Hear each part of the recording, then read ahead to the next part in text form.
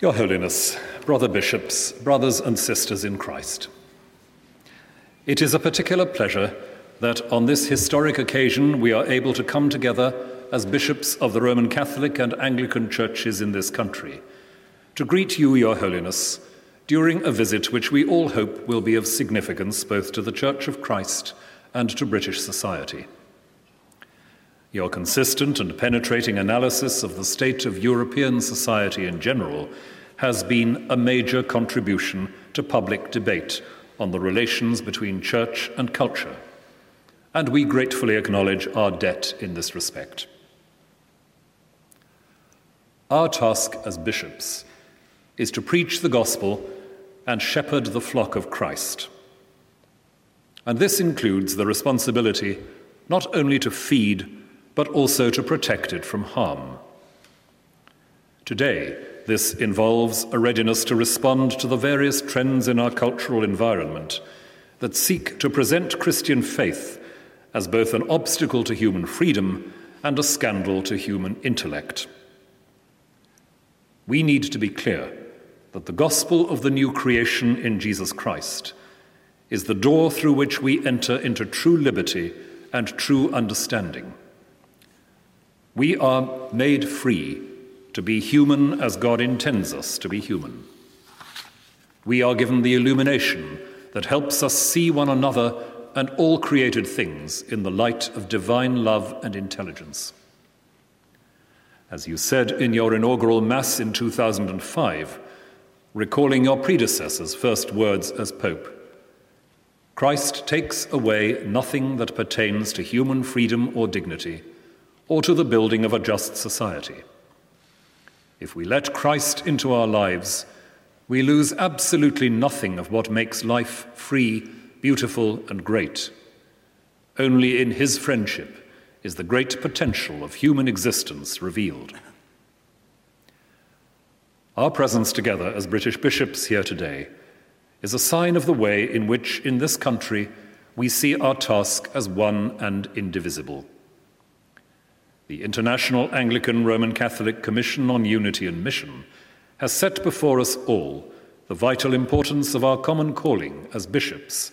to be agents of mission. Our fervent prayer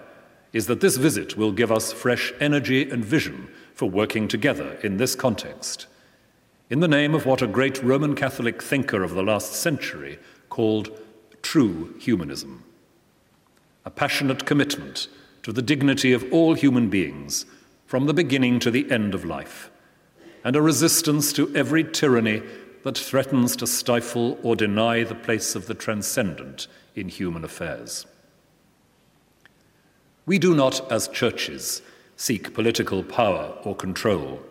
or the dominance of Christian faith in the public sphere, but the opportunity to testify, to argue, sometimes to protest, sometimes to affirm,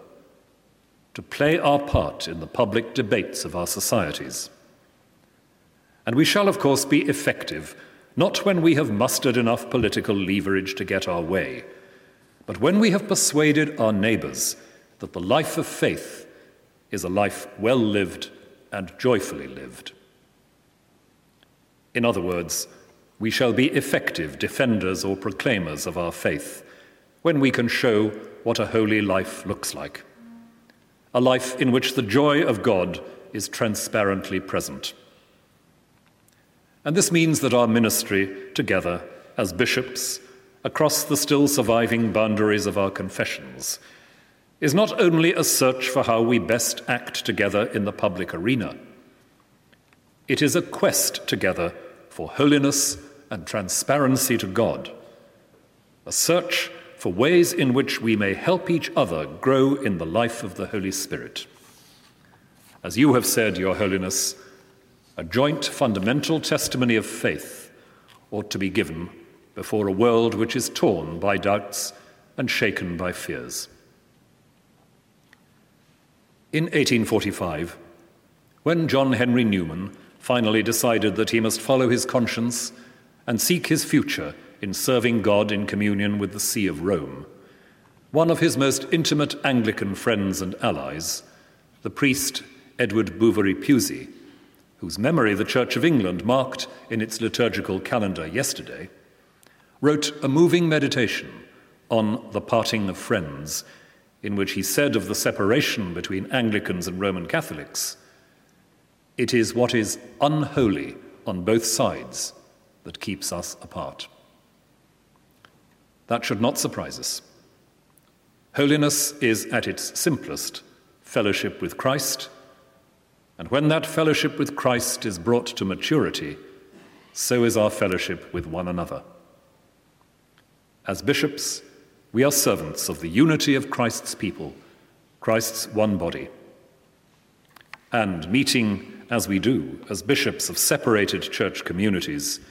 we must all feel that each of our own ministries is made less by the fact of our dividedness, a very real but imperfect communion. Perhaps we shall not quickly overcome the remaining obstacles to full restored communion, but no obstacles stand in the way of our seeking, as a matter of joyful obedience to the Lord, more ways in which to build up one another in holiness, by prayer and public celebration together, by closer friendship, and by growing together both in the challenging work of service for all whom Christ loves and mission to all God has made. May this historic visit be for all of us a special time of grace and of growth in our shared calling, as you, Your Holiness, bring us the word of the gospel afresh.